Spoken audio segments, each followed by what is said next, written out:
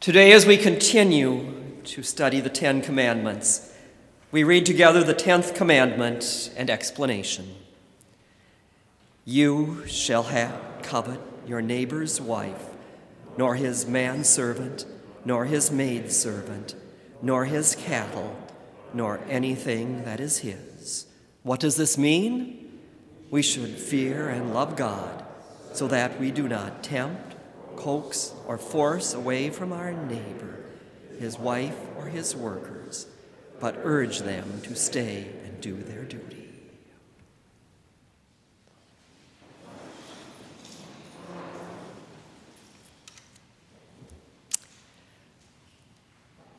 Dear friends in Christ, he was born the son of a carpenter. He was raised as a carpenter's son. Jesus likely spent his early years as a carpenter's apprentice working in an ordinary carpenter's shop. In one of our hymns, we sing, "His strong hands were skilled with the plane and the lathe."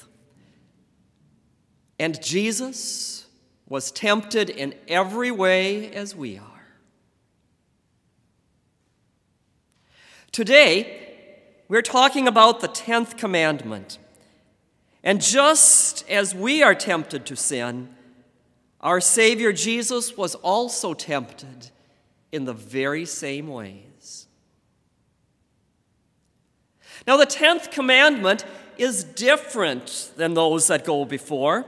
It's much more than just, the earlier commandments are talking about external sins, and here we're talking about the internal thoughts of the heart. No, there's a progression that takes place within the commandments. In the 7th commandment, we learn that we are not to take our neighbor's money or goods. In the 9th commandment, we were taught that we are not to seek our neighbor's property or the place where they live. And now in the 10th commandment, we are instructed about all of the vocations that serve our neighbor. Because if a person is deprived of such help, he won't be able to live.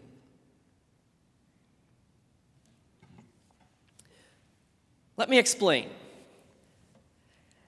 Elon Musk is reported to be the richest man in the world. His net worth is estimated at $184 billion. Last year, it was reported that he made $16 million an hour. But what good is a SpaceX company if there's no one to work there? What good is his Tesla and his clothes and his house and his furniture and all kinds of fine things if there is no one to work and sew and dust and cook and care for all of it? If you've studied literature, you know that even Robinson Crusoe, when he was all alone on a desert island, had birds and animals for his companions and his servants. And so it is that Martin Luther explains we should fear and love God so that we do not tempt, force, or coax away from our neighbor his wife or workers, but urge them to stay and do their duty. Here we think about vocations, the vocations of workers. And we remember that just as a wife is a suitable helper for her husband, so a husband is also a helper for his wife.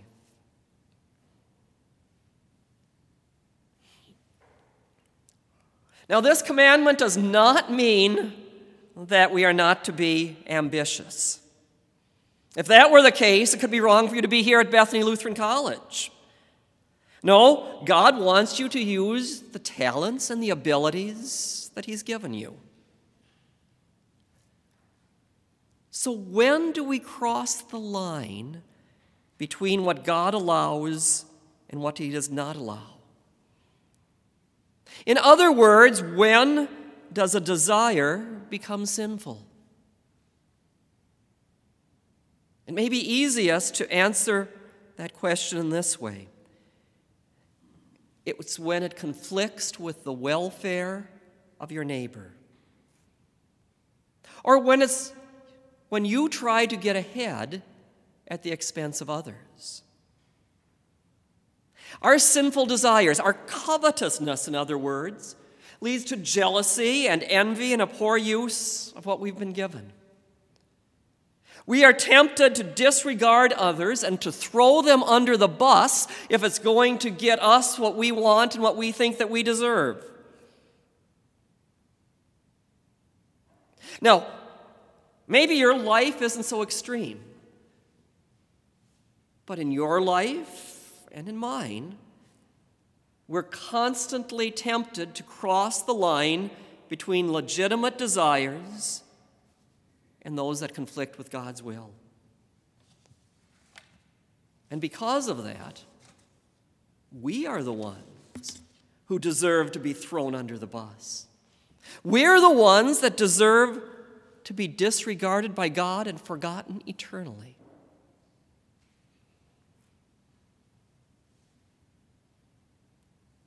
Jesus knew that temptation also.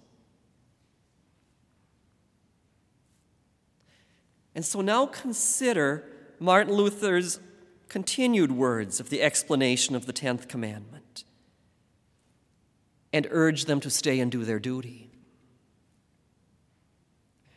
Jesus was tempted in every way as we are. But we can be so glad that Jesus stayed and did his duty.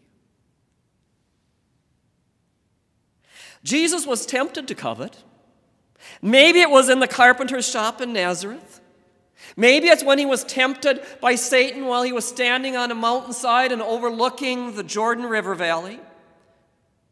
And certainly he was tempted as he hung upon the cross on a Good Friday afternoon. Certainly he was there tempted to covet another man's position. St. Mark tells us that those who passed by hurled insults at him, shaking their heads and saying, "Come down from the cross and save yourself." In the same way, the chief priests and the teachers of the law mocked him among themselves. "Let this Christ, this King of Israel, come down from the cross now, that we may see and believe." Come down from the cross and receive the honor that belongs to somebody else. If you do this, Jesus, you'll be more popular than King Herod. You'll be greater than Emperor Caesar. Then the people will crown you and they'll fall at your feet. No more pain. No reason to suffer. And certainly you won't need to die. Just come down from the cross. Abandon this foolish thing.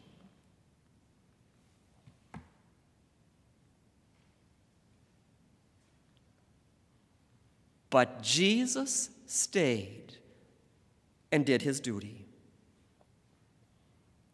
Our Savior was doing his Father's business.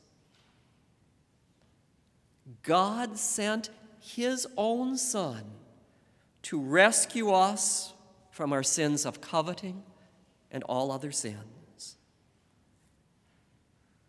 Instead of sacrificing others for his own desires, Jesus, who was without sin, sacrificed himself, his popularity, his own life,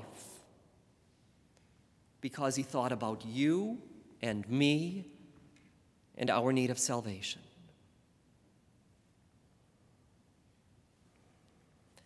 Jesus did not forget about you and me in order to lessen his suffering. For you see, there could be no happiness and no forgiveness apart from the cross. He shed his holy, innocent blood for the forgiveness of your sins.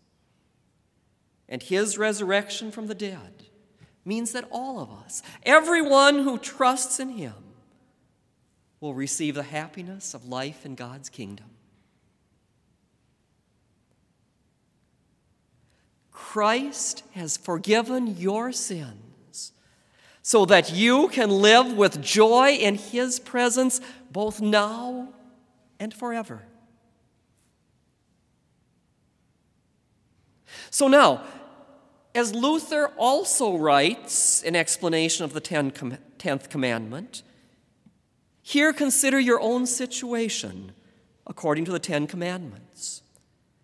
Whether you are a father, mother, son, daughter, employer, employee, whether you've been disobedient, dishonest, lazy, whether you have injured anyone by word or deed, whether you have stolen, neglected, wasting anything, or done any harm.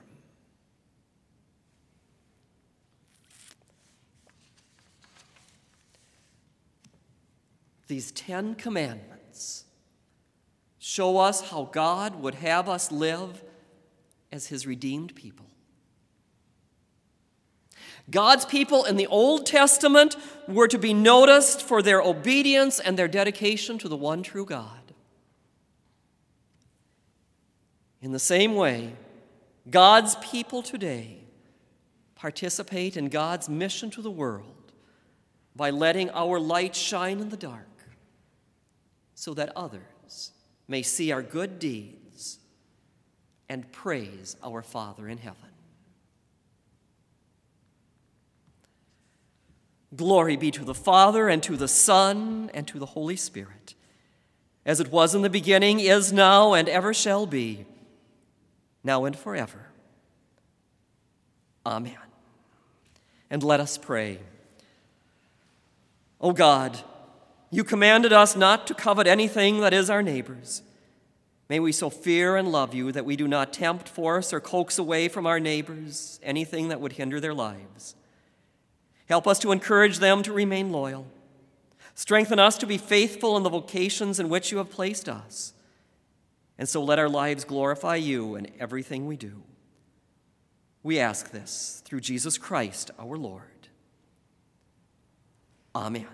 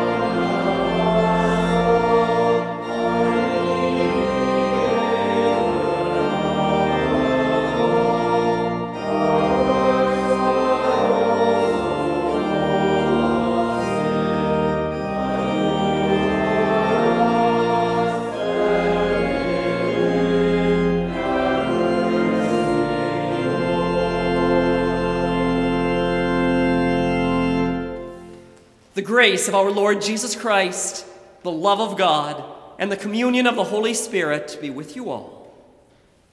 Amen.